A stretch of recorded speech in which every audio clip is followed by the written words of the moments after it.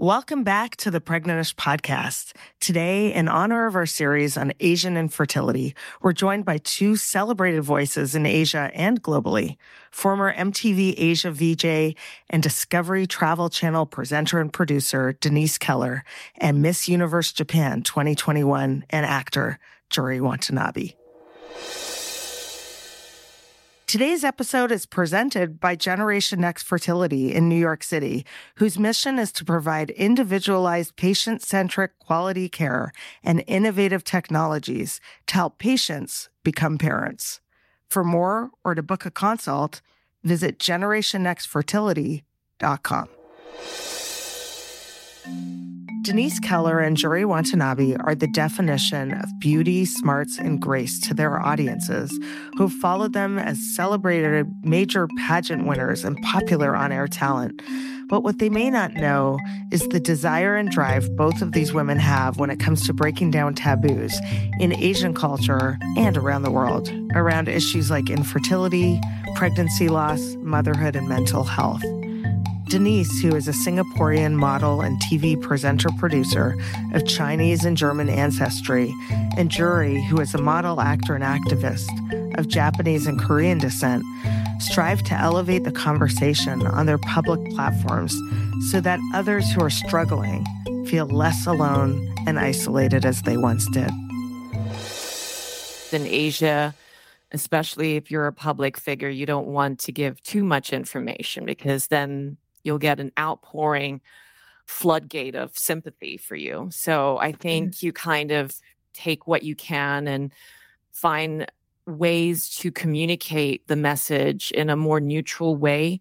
So when I was going through what I was going through, I found a group of women in Singapore who did a bit of the Chinese whispers where it's like, oh, are you struggling? Yes, I'm struggling too. Mm-hmm. And we started talking and sharing sources of information, community groups, and I started building more upon it. And that gave me the strength and also the empowerment to vocalize a little bit more about it. According to child and adolescent psychiatrist and assistant clinical professor of psychiatry and biobehavioral sciences at UCLA, Brandon Ido, MD, quote, Asian Americans are about 50% less likely than other racial groups to seek mental health services. Ido says that it's because, quote, in some Asian cultures, mental health challenges are viewed as an individual problem or weakness, and talking openly about sadness, disappointment, or depression is rarely encouraged. As a result, we know that some people don't seek the medical or mental support they need as they struggle. And Denise and Juri want to confront this so that the next generation of people know that it's not only okay to admit that you need help, but important to do so that you can really achieve success.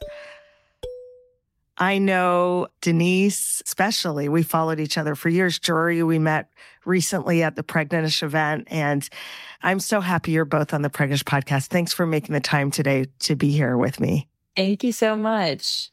I know you're both calling in now from LA, where Denise is visiting from Singapore, and Juri, you moved to LA, I guess, in recent years. How long have you been there?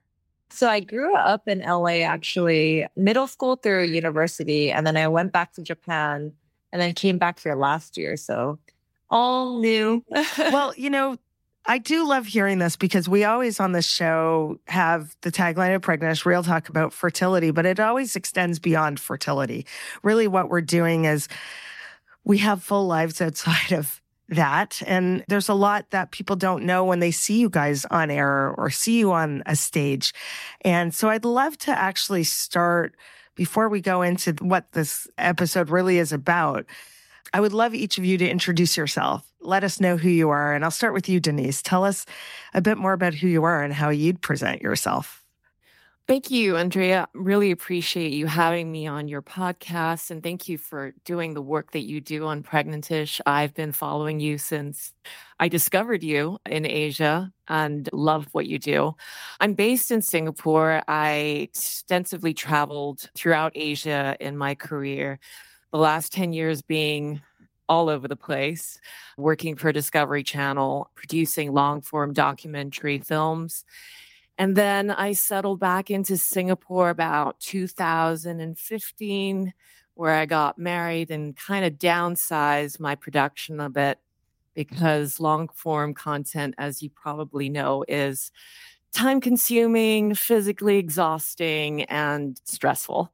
Yes, absolutely. And so you live in Singapore. You're, I understand, a mother now. How old is your child? Yes, I'm a first time mom, and my daughter is 19 months old Oh now. my gosh. Oh my Wow. goodness. Well, I'm sure, yeah, that was a trip on an airplane from Singapore to Los Angeles with a 19-month-old. She's in the no phase. Never boring, right? So great to have you. Juri, I'd love you to introduce yourself as well to those who may not know you in the Pregnant podcast audience. Thanks so much for having me, Andrea. And again, for a very nice introduction as well. I kind of felt I was like blushing a little bit as you were like saying our introductions, and like Denise is amazing too. And well, anyways, my name's Juri and I am a former Miss Universe Japan. I was born and raised in Japan as well as in the States and a little bit in China. So I was kind of all over as well in terms of having the experience of both East and West growing up and having that culture. So a lot of the work I do is really about bridging the gap between the East and the West and having a cultural understanding of the East and the West. So when I came back to LA, that has really been my platform to represent Asia in the best way possible, but also helping the Asian community understand more about, destigmatizing areas like talking about mental health, because I think that's an area that the West does really well in. And I feel that by being this cultural bridge, we can all learn from each other. So that's a lot of the work that I do now following my Miss Universe journey. I love it. What brought you to the pageant stage? How did that happen? Oh gosh. I was never like really into glitz and glam, to be honest. I was very much like, I don't really care about myself, etc. But growing up, I actually really struggled with anxiety, and to an extreme extent, to some may think, but I really struggled. And I didn't really get to tell my parents about that because, Denise, as you may know, like in Asian culture, we don't talk about feelings, especially to our parents. So that was really showing on my physical side. I was breaking out a lot. I just didn't look well in a sense, I just looked really dull at all times. And then my mom was the one actually being like, hey, you should have some sort of motivation to take care of yourself. I don't know if she knew that I was struggling with my mental health, but when I start taking the stage, I really began being more confident in myself and being sure of my opinions, expressing myself. And then I got addicted to the growth aspect. And then, yeah, here I am. And you really did elevate the conversation, which we'll go more deeply into after, of mental health, which is amazing. Denise, the way you found us, of course, is because you also have used your very public platform to speak openly about your IVF experience and infertility. Why did you make that decision to go public with that? I think for me personally, it was a bit of a roller coaster ride because I had suffered several miscarriages during the COVID lockdown period. And prior to that, I was trying to conceive naturally over about 5 years. And I'd been to several doctors and I'd been diagnosed, misdiagnosed, re-diagnosed. And apparently I had all the problems in the world. It was always my fault. So I was going through a bit of a roller coaster ride of, emotions and what was going through with me. It felt like complete failure. I was looking for help and sources where I could feel supported. And that's how I discovered your account, because in Asia, I think it's quite common to not seek help with mental health issues, or asking even a friend to support you in your struggles is a bit taboo. Like, you most likely will get sympathy as opposed to empathy. And that puts you in a worse place, if I may say so. So I struggled a little bit with that. And in the end, when I suffered the third miscarriage, I was like, right, that nobody has bedside manners at these doctor's visits. And I was feeling very emotional. I actually felt I was going through a depressive state of mind. I can't really say that I was depressed, but I couldn't get out of bed. And so that was a clear indication that I was not well. I'm a go-getter. I love the outdoors. I love adventure. I didn't recognize who I was. So when I finally found a doctor who had bedside manners, the first thing he asked me was, how are you doing? With heart, and looked me in the eye and said, I know you've been going through a rough ride. And I just broke down. And so he basically helped me understand what was going on with me. He wanted to find out why I was miscarrying versus why I couldn't get pregnant or what was wrong with me. He was like, I think once we understand what is going on behind all these tests and I can, research a little bit more, we can sit down and have a look at it properly. And that was all I really needed. I just needed somebody to have a little bit of a heart, a little bit of understanding, and a little bit of empathy. And with the accounts and support groups that I sought out in Singapore, that really helped me get through some of the hard moments. And yeah, that's how I discovered you. And I really loved how supportive you were in your stories, because it's a very isolating experience when you've been trying to conceive for years and you miscarry so often. You just feel like a complete failure. Yeah. And what's so interesting about social media and the internet, the World Wide Web, is that worldwide connection we have, that even if we look different, have different cultures, different backgrounds, there are universal connections that we can make through issues that we're talking about: pregnancy loss, mental health. It doesn't matter what corner of the world you're in. We actually at Pregnant-ish have done international surveys with our audience, finding the same pain points, whether it's in Zimbabwe or Michigan. It's the same pain points we're hearing from people suffering through these chapters. But both of you, did you consciously make a decision? I mean, of course, Juri, you brought it to the Miss Japan stage, the Miss Universe stage. Denise, you were, I know, in the early 2000s. I mean, I was Googling you to learn more about your illustrious career. The it girl, here you are, and now you're coming out with something, both of you, so vulnerable. What was that process like? What was that decision like? Did you share it with anyone before you went public? Or did you just know you had to do it? Tell me more about that process. Oh, I have to be really honest. Yes. I was really careful because in Asia, especially if you're a public figure, you don't want to give too much information because then you'll get an outpouring floodgate of sympathy for you. So I think you kind of take what you can and find ways to communicate the message in a more neutral way. So when I was going through what I was going through, I found a group of women in Singapore who did a bit of the Chinese whispers where it's like, oh, are you struggling? Yes, I'm struggling too.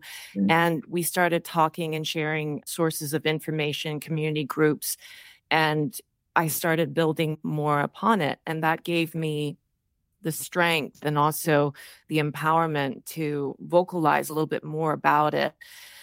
While I was going through these blood tests and diagnostics and God knows what else I had to go through, just to finish that story with the doctor, in the end, he found out, with all of the recommendations of pushing me right into IVF, like that's your only resource. That's the only way you're going to get pregnant.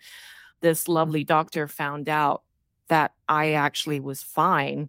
There was nothing wrong with me. It was just nobody wanted to take the time to listen to me and what was going on, and found out that my body just produced too many NK cells, natural killer cells. I have that too. Yes. Okay. So that was the key thing. And I only had to be on aspirin and steroids. So every time I went into an IVF clinic, I got pregnant and they're like, oh, I guess you don't need IVF. Denise, that's so wild you say that, because in year 5 of my struggle, I went to what was considered an alternative doctor here in New York who said I had high natural killer cells, NK cells. And a lot of doctors dismissed that as something real. And there are schools of thought, different schools of thought on how much that impacts for fertility. But interesting in your case that it really was this minor tweak you made. Wow. It was. Wow. It was a minor tweak of taking aspirin and being on steroids, and that was it. But I had gone through the whole mental health and struggles of feeling like a complete failure, that I couldn't keep a pregnancy or I wasn't getting pregnant. And I just knew that I was never going to be a mother. And that was my only wish, have a child after being on the road for 20 years. That's what I really wanted. And nobody would sit down and have that conversation with me. So I would have to say it was a massive roller coaster ride in Asia. But, reaching out to other girlfriends and women alike, there is small little pockets of support. I really feel it could improve more. There is a taboo of talking about your infertility, subfertility, whatever fertility in Asia. It's just, it's not talked about. People don't talk about it casually. You can't even tell somebody that, oh, I have to go see the doctor because I'm seeing a fertility. That's just not going to happen. You don't have that kind of conversation openly. I'm sure in the West, it's a little bit more liberal, but in Asia, I think there's still that stigma of not being able to express yourself. And now for our mid-roll break with Dr. Janelle Luke, founder of Generation Next Fertility in New York City, our episode sponsor, who was born in Hong Kong and connects her passion for women's health and fertility with many things, including her experience as a young girl in Asia. I'm so inspired by your story. And for those who don't know it, can you share more about this? What inspired you to pursue reproductive medicine, connecting to your experience growing up? I was always very curious of science and biology. My mom is a social worker. Her history, actually in so many ways, and her childhood history in so many ways had affected me in my career path. So she was given away because she was a female. And for so many audiences or patients, when you hear a background in China or Chinese history, they may think this is a practice that had happened, but it's not really a common practice. It only happened to, I guess, economic backgrounds. But actually, my family is from a very good middle class, I would say, at that point. But it's just the pressure of economics and so many things.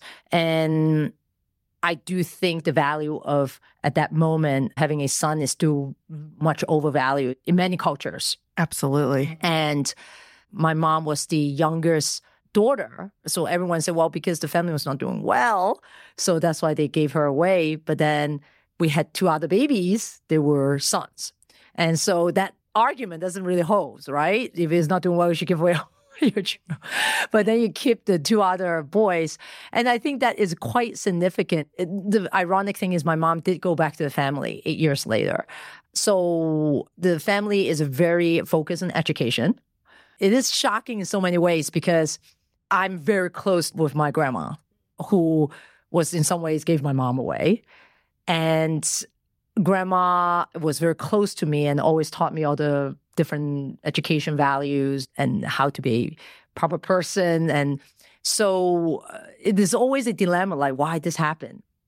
But the fact of that history, and I was in the family, so I was raised by my grandma and my mom. It's just that in Hong Kong, my mom also is a social worker, and so she became a great social worker for children. And because she was able to relate to the people and to the child who is helpless and felt abused or neglected, and she's always there for them. So she's become one of the great social worker in Hong Kong.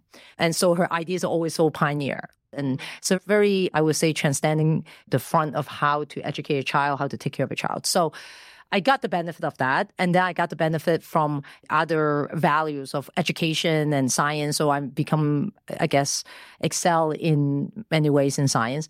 Then in my heart, there's always this place wanting to fight back and reestablish her position in the family. Like, why was she given away? And guess what? And yes, being a doctor is celebrated. So at that moment, I didn't chase to be a doctor because of that, but more I wanted to achieve. I wanted to excel. And once I excel and achieve, I also feel in my heart, I want to give back to the women's health and education, empowerment. I still remember when I was growing up, my mom would say how horrible it is to be a woman because you have periods, you have to carry a child, you the one who deliver babies. And also in a very common practice, certain places in Hong Kong and China, when you're very rich, you get to have many wives or mistresses. I don't know how you, maybe not legally wives. So women is always, even when I was growing up watching movies, like, oh, that rich guy has a couple of wives and girlfriends.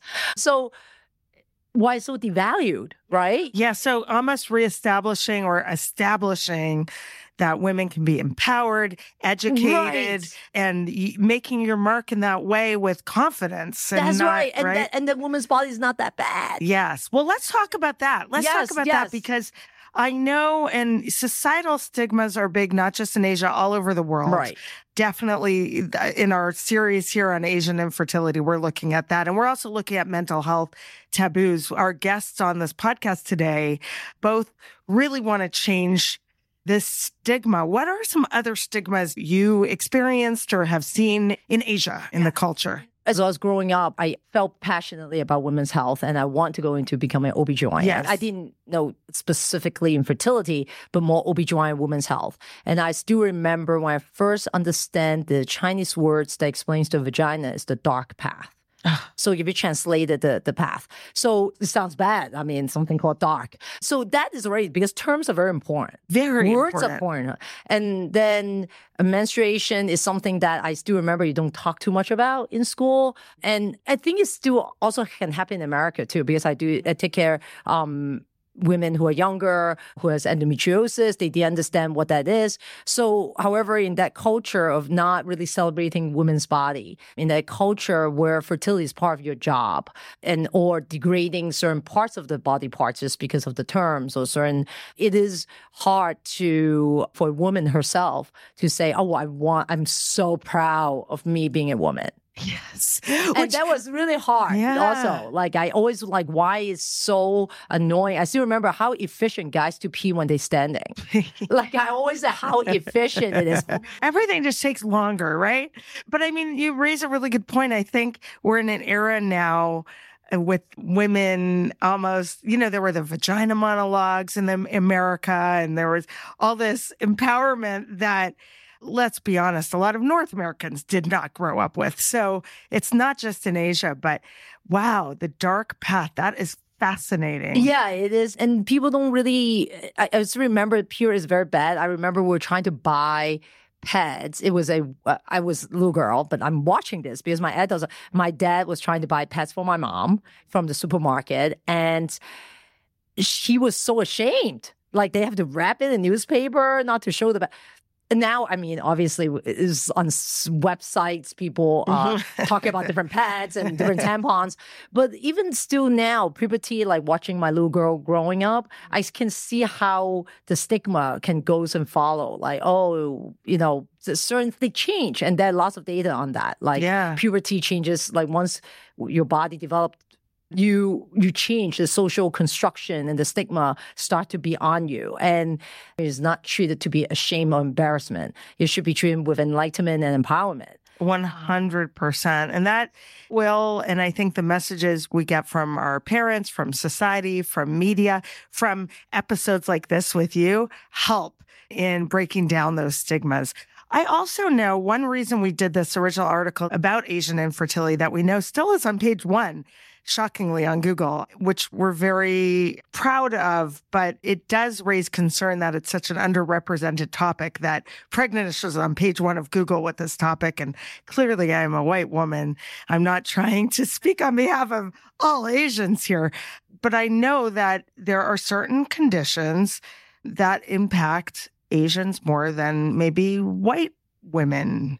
I've read DOR being one of them. Can you share any insight? Yes, it is interesting. We have seen this. I think some institution in California also did some research because IVF medications sometimes have different effect on certain women, such as Asian women. And there was some study that has demonstrated that the Asian women receptors may require more FSH for a certain response.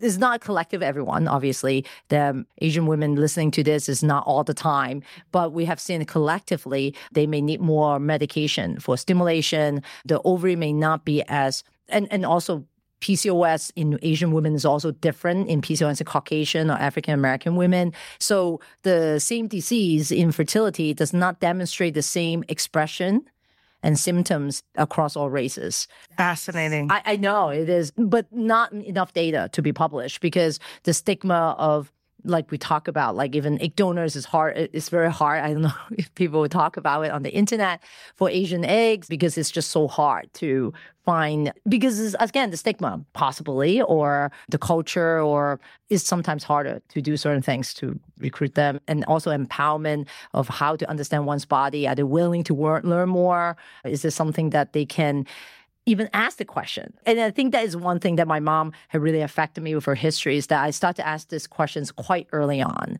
And this is not just a Asian, I think, stigma. It happens even in America, because when I was in college, I was one of the health advocates in campus on sexual health. And I still remember, like, no one really talked about it. And for God's sake, I was the only also Asian health educator. It was actually a sex health educator when I was at Cornell. I mean, knowing I'm going to OB/GYN, so I'm extremely passionate. I don't know if anyone knows, like 3 to 4 times of chlamydia infection can make a woman infertile. Like fertility drop down to 40%. It may be nothing for a guy.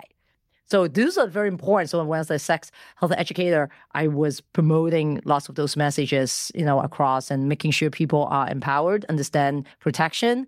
And yes, I'm passionate about fertility and really hope we can spread that information. So important. And is that one reason on the Generation Next fertility site that you've translated, all the materials into traditional Chinese writing, simplified Chinese writing? Is that why you did that there? Yeah, it's on the works. It's never stopped, the website. So we are continuously working on the social media website. On Chinese, like, to explain how the fertility process works. Personally, we are doing a YouTube video and podcast in Chinese that will be launching, I think, the end of this month, really talking about fertility in Cantonese. So my Mandarin may not be as good. So I'm from Hong Kong, so sometimes I may have to translate it, but my staff will help me out, hopefully, and try to make this a topic that we can discuss more freely.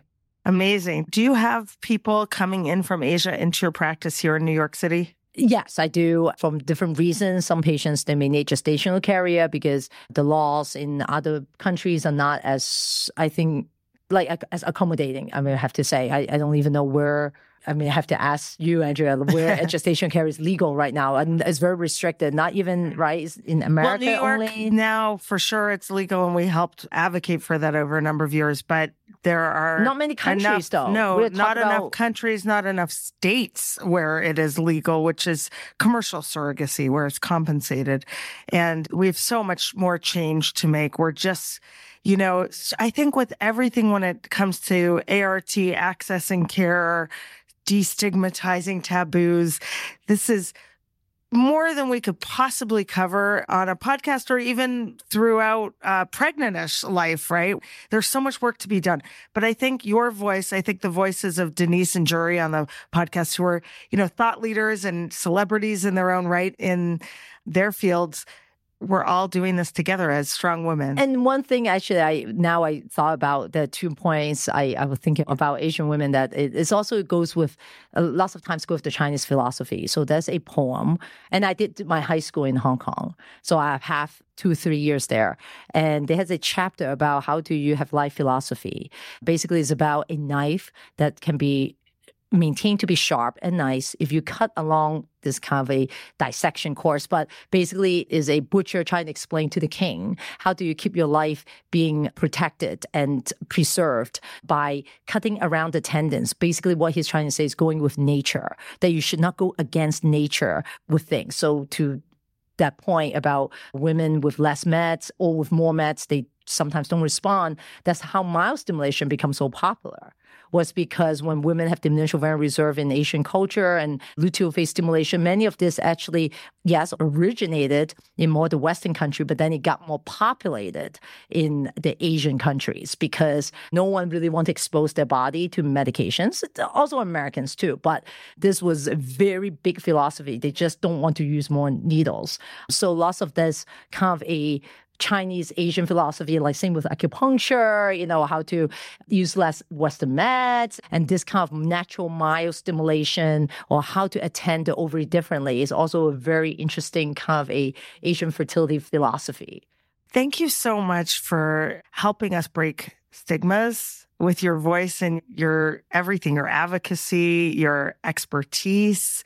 We need more of this in the world. So thank you so much for being here and for supporting this series. No, and thank you for inviting me. This is amazing what you're doing. I love it. And for anyone who wants to learn more, be sure to book a consult at generationnextfertility.com. You can visit, of course, in English, in the dialects we shared today, and also in Spanish. So you can go there, generationnextfertility.com. And now back to my conversation with two strong voices, TV presenter and producer Denise Keller and former Miss Universe, Miss Japan 2021, Juri Watanabe, who are both dedicated to breaking all kinds of taboos in Asia and beyond. Well, that's why you both being here is so powerful, because one way we're going to elevate this conversation for those hiding in the shadows, feeling alone, which with infertility, pregnancy loss, and mental health, certainly people of all cultures sometimes hide behind, but even worse when you're in a culture that discourages that sharing. So, Juri, for you, when you publicly shared on the pageant platform, was that a conversation you had with your family? Because you just mentioned you didn't even know if your mom knew you were going through anxiety. So what was that decision like? How did you come to it and what happened? I was definitely not as careful, for sure. I think I maybe should have been, but I was at the same time really young too. And I was like, I just need to do it.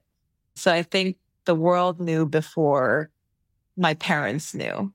And even now, it's still kind of an awkward conversation. I feel like, your parents are always going to be parents and they have their ideals, right?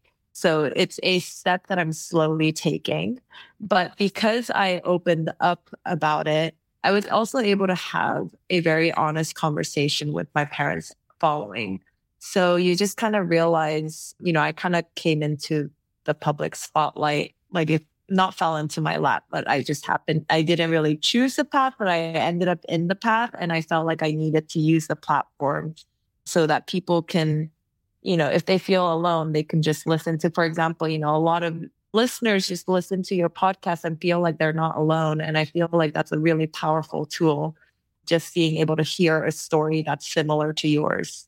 It's scary, but someone has to do it. And I feel like that's why your work, both you and Denise, your work is really amazing because it makes people feel less alone in their journey. And I'm very curious, actually, to hear, maybe, if you don't mind, Denise, was there a conversation about infertility in Asia common? Or do people talk about IVF at all? I'm very curious to hear more about that.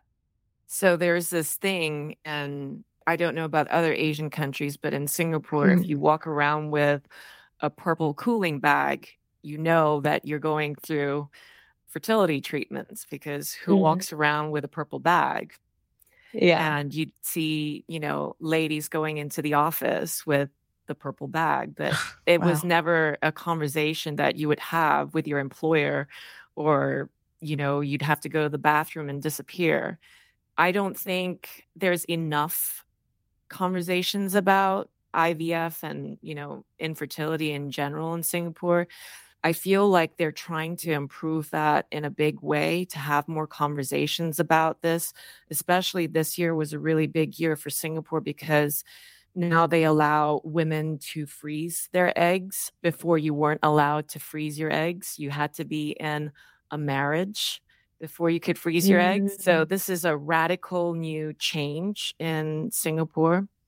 But there's still, donor sperm and surrogacy is still banned in Singapore.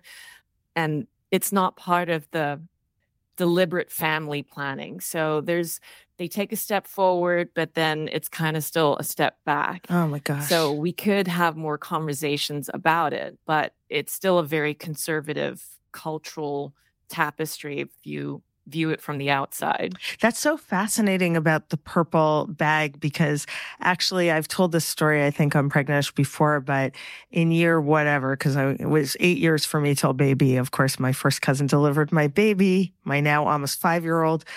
But I was doing a TV hit for a number of weeks at a studio in New York, and I kept seeing this producer. And one day she said to me, "Hey, Andrea, are you going through IVF?" And I was like, what is she looking at? Because, Denise knows when you're going through fertility stuff, you take a lot of shots. And I was like, oh no, what's showing?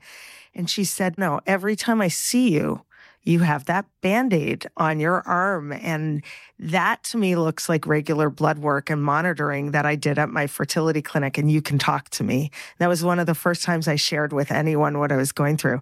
But she kind of outed me because my Band-Aid. So these things that we're so hyper focused, once you go through these things, right? You know exactly how to spot certain signals that maybe others wouldn't know. But again, this should not be in the shadows. Listen, one reason we're looking at Asian infertility and mental health taboos on Pregnant-ish, because we made a commitment to represent underrepresented voices. When we launched the platform almost 8 years ago, we said it's really important that we include people that are touched by this who are not covered in the storytelling. That's one reason. But the other reason is we sourced an article 6 years ago on Asian infertility, which is still page 1, maybe page 2 now. I haven't checked today, but on Google. We are top of Google on this topic of Asian infertility this many years later. And we thought, well, we better do a part 2 now, because a lot happens in 5 years with trends. One of the trends Denise just mentioned, I didn't even know about egg freezing, but let's look at some other things that we've been researching. Massive topic. I know Asia is a huge region, by no means in a small podcast can we barely even scratch the surface, but an important conversation nonetheless. But there are declining rates. So we look at an area like China, of course, had the one-child policy, and now the government is funding fertility. To me, that is fascinating because they need more babies. And women. And women, right. I mean, That's the big thing. I was part of an NHK Japan documentary. I don't know if I told you this, Juri. Years ago, a film crew from Japan followed me for 30 days because they thought I was like Carrie Bradshaw because I was giving dating advice. And it aired all over. I was like, I'm big in Japan. I'm not big in Japan. I still need to watch this. I have to send it to you because in my mind, Fuji TV and other networks started contacting me. And it was so funny to me because I really want to go to Singapore and Japan one day. So hopefully through you guys, one day we can meet there. But in the meantime, I knew at that point during this documentary about declining dating rates in Japan. Of course, that's going to impact fertility. So now Japanese fertility is being threatened and the government is very much focused on that. And one article I found in the South China Morning paper, big paper, posted that for 1 out of every 5.6 couples of childbearing age, they are unable to make a baby, even with unprotected sex for at least a year. So there are warning bells in these countries. And are either of you surprised by these updates, or is this news to you, or have you been thinking about this also? Definitely not a surprise whatsoever. Just plugging in my own experience in Japan, working there as well. There's just a huge pressure of women choosing, even to this day, either career or family, right? And even when I was like interviewing for a job, some of the common questions that I would be getting was, do you have a boyfriend? Are you planning on getting married? And because they would choose a candidate of the same caliber, but they would choose a male over a female because of the possibility that I could get pregnant and start a family and leave the company. So even though it's not a law or anything like that, there's still this social expectation that women choose family and build a family over a career, or you just go full on with a career. Like you have to give it your all. And then by the time a lot of the women that I speak to as well, when they want to start a family, sometimes it's a little bit too late, but they don't have the resources, information to know how to start a family or, go through the egg freezing process at all. Mm-hmm. Oh, that's really interesting. Denise, are you surprised by some of these facts and headlines that are in the news? And we're going to see them more and more in the coming years about Asian fertility decline and rates. I think birth rate in general in Asia has declined rapidly. I think Singapore is now lower than Japan, if I'm not mistaken. No way. Wow.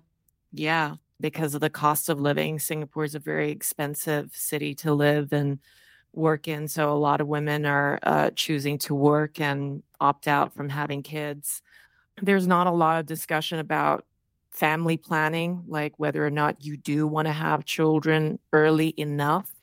So work is always, the linear way to move forward and to survive the cost of living in Singapore. So it's not something that is discussed very openly, but yeah, I'm not shocked. And I think other Asian countries are also in decline.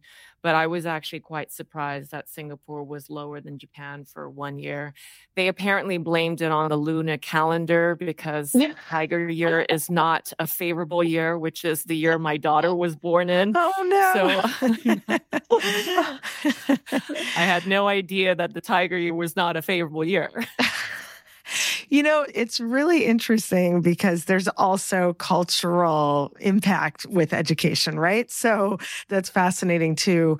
There was I can't remember where I was visiting when I told someone about my infertility and they were going to do some kind of ritual on me. It was in an island in the Caribbean, I think, but some ritual on me to rid me of this medical issue I had, which, listen, when you're struggling sometimes, take me east, take me west. I don't care what you give me. I'm open because you try everything. 1 year I did Ayurvedic Indian. I didn't care. I was like, whatever works, give it to me.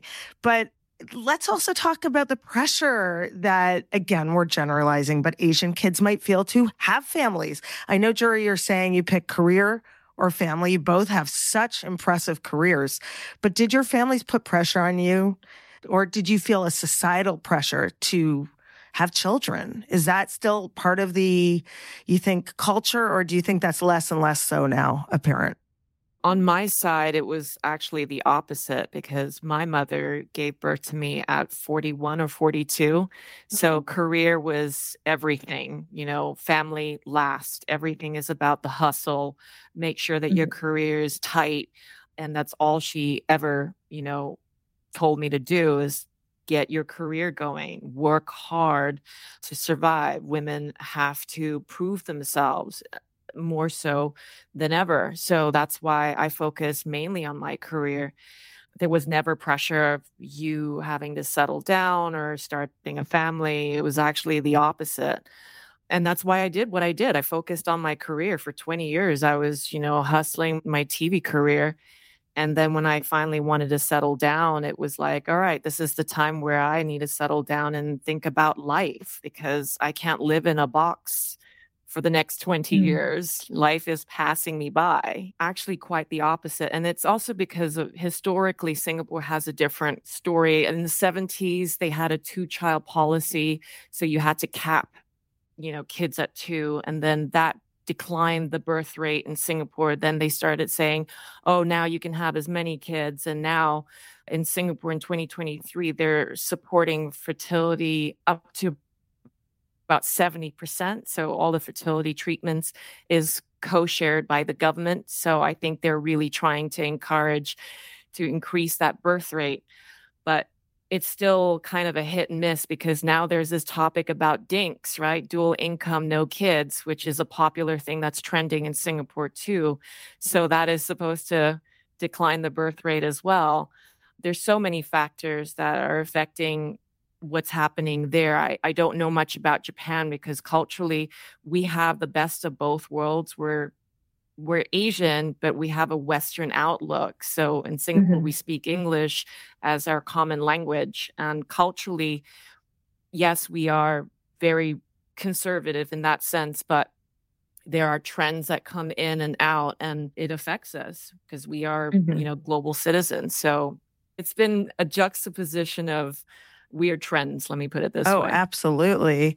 And Juri, I think you mentioned to me, I think once jokingly that your family, like you have like this great title, you've done all these great things. And then I think they were talking to you about dating or marriage or babies at some point. Did I remember that right? Yes. Yeah. So tell us about that. It was absolutely not a joke. Unfortunately, I don't know if it's like fortunate or unfortunate, but it was actually like right after I came back from the Miss Universe competition. And they're like, I'm like very proud of myself for getting far, etc. And I was like, this is like the start of my career. Yeah. And then the first thing I hear from my family is like, okay, now you have to find a man and get pregnant and have kids the next year. Like I'm just like, just like that. It's like you're in your crown, you're celebrating, and it's kind of funny because like it's kind of it's almost like a running joke where the way, of course, this is a small part of the Asian culture, and I might be generalizing here, but the joke is that first the parents flex on where the kids go to school, and then where the kids go to university, and what job they get. And then the next flex is who they get married to. And then finally, how many grandkids you have is like the pressure that we have. So it's like, no matter how good of a job you get or how good of a career you get, it doesn't matter if you don't have kids or X amount of kids as well. So at least in Japan and Korea, I think there's still a lot of the pressures of starting a family. And also it's just having a boy too, especially is a big pressure that commonly East Asians face. Yeah. And if you have too many boys, we know the result of that. We have a fertility crisis. Exactly. Yeah.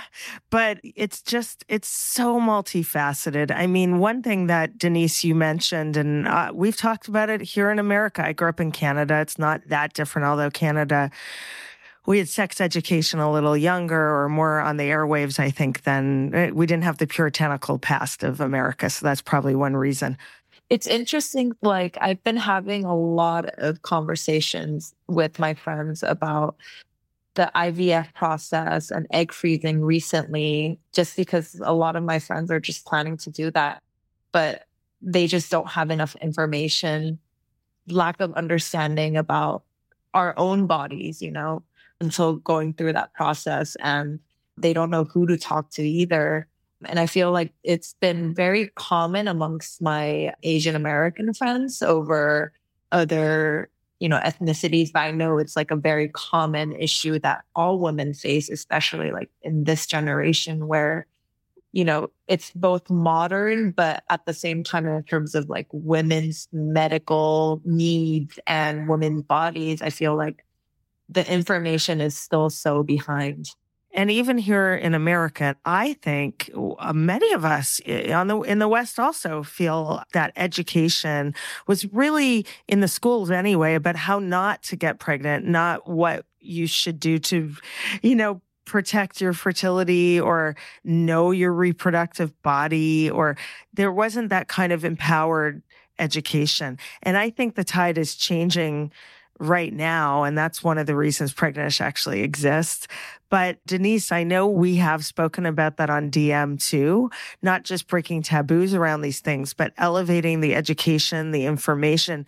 And to Juri's point, Juri, with your friends kind of wondering about it, it's on their radar, it's in the zeitgeist, and yet nobody really knows what to do. So there needs to be better education and information, which I think is something you guys are going to really help bring to the surface. How do you think that can happen? Let's brainstorm for a minute.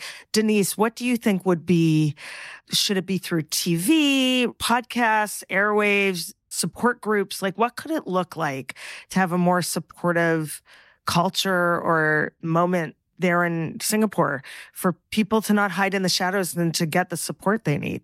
What's a change we need to make? I think what you're doing right now is exactly where we should be, and connecting the countries and finding the support groups locally in Singapore to connect with you and having conversations about the taboos and the struggles of infertility. Because in Asian culture, we're afraid to talk about it. It being vulnerable and to vocalize what you go through alone is something that is just not allowed. So having that first step, that connection, whether it's social media or podcasting, I feel like connecting the countries would be great because we can all learn from each other. I mean, I'm learning so much from you, Juri, and I'm learning so much from Pregnantish. And eventually you'll have that international Pregnantish conversation, you know? That's how I feel, and that's what you're doing. Yeah, I love it. Thank you. And Juri, do you think maybe if we talk about it enough on these platforms, and both of you as public figures talking about it enough, it just allows other people to feel less ashamed? Absolutely. And it's completely aligned with Denise as well. And what you're doing, I think it must have been very scary to start this platform, right? I'm assuming, but it's not easy to really open up at all about your vulnerability to begin with. And then this very taboo topic, and for you to have this entire platform and an international connection and destigmatizing the conversation is really important. And someone has to do it. And you did it, which is really amazing. Thank you. I should tell you a quick story on that note, because now what you see is not who I was when it launched. So my background, I'd hosted TV shows too in the past about dating and sex, way more sexy than infertility, but I was secretly behind the scenes struggling and feeling like a big old fraud because I was doing shots in the back green room of whatever I was doing. Actually, I hosted a show once for the Oprah Network, and even to this day, I know the sadness I was for the poster for the show. My stomach's jutting out a bit because I have endo and fibroids, and I was about to have the fibroid removal surgery, and I was struggling, and I see it in the poster now. Like, I remember exactly, we can look at pictures, right? And know those mental health anxiety moments or infertility loss moments of what was happening really during that picture. And so when I went live to say I was launching Pregnantish, it was through a Facebook post in early 2017. And I just wrote it to my friends and I said, look, well, you've seen me on TV and on book tours, and what you haven't known is, and I shared, my drawers look like I'm a junkie with how many drugs I have.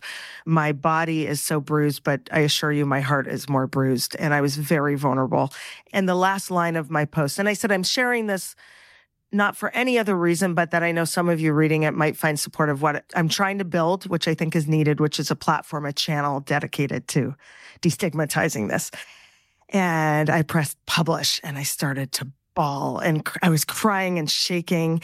And within about an hour, and I was like wanting to hide under a rock. Oh, and the last line of my Facebook post said, so don't judge a Facebook by its cover. Because the cover of my Facebook was like something really awesome and I was not feeling awesome. But I was really struggling when I launched Pregnantish, and my husband like hugged me tight. And I woke up the next day to hundreds of messages. And someone said to me, well, I was checking all night because, when you share something vulnerable or public, like you're going to keep refreshing to see what's happening. So I look and someone said, can you make this public? And my Facebook is not public, but I did make that post public.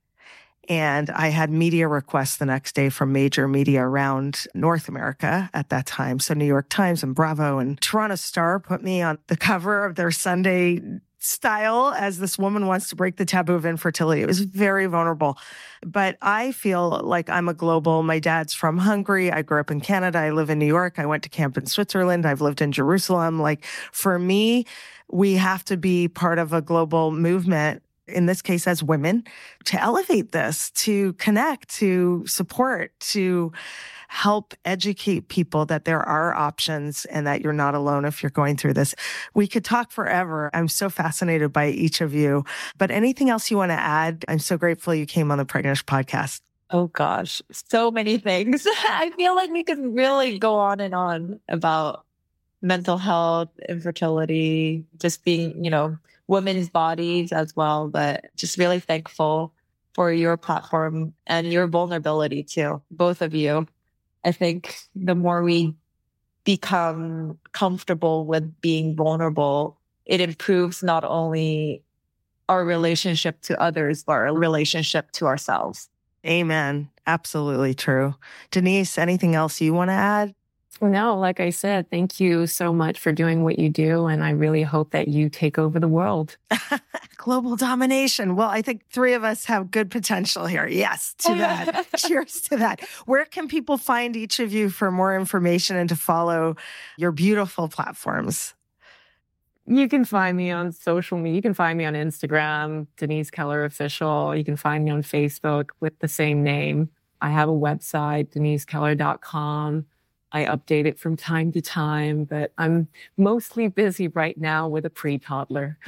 I get that. I get that totally. And Juri, where can people find you? What's the best place? Likewise, on social media, probably to be the best. On Instagram, Juri Watanabe _ Love it. I encourage the whole Pregnant-ish podcast audience to follow along. And this, I think, is just the beginning of a much deeper conversational work that I think is possible. So thank you again. And thank you for listening to another inspiring episode of Pregnant-ish, where we always break taboos and have real talk about fertility and much, much more. Until next time.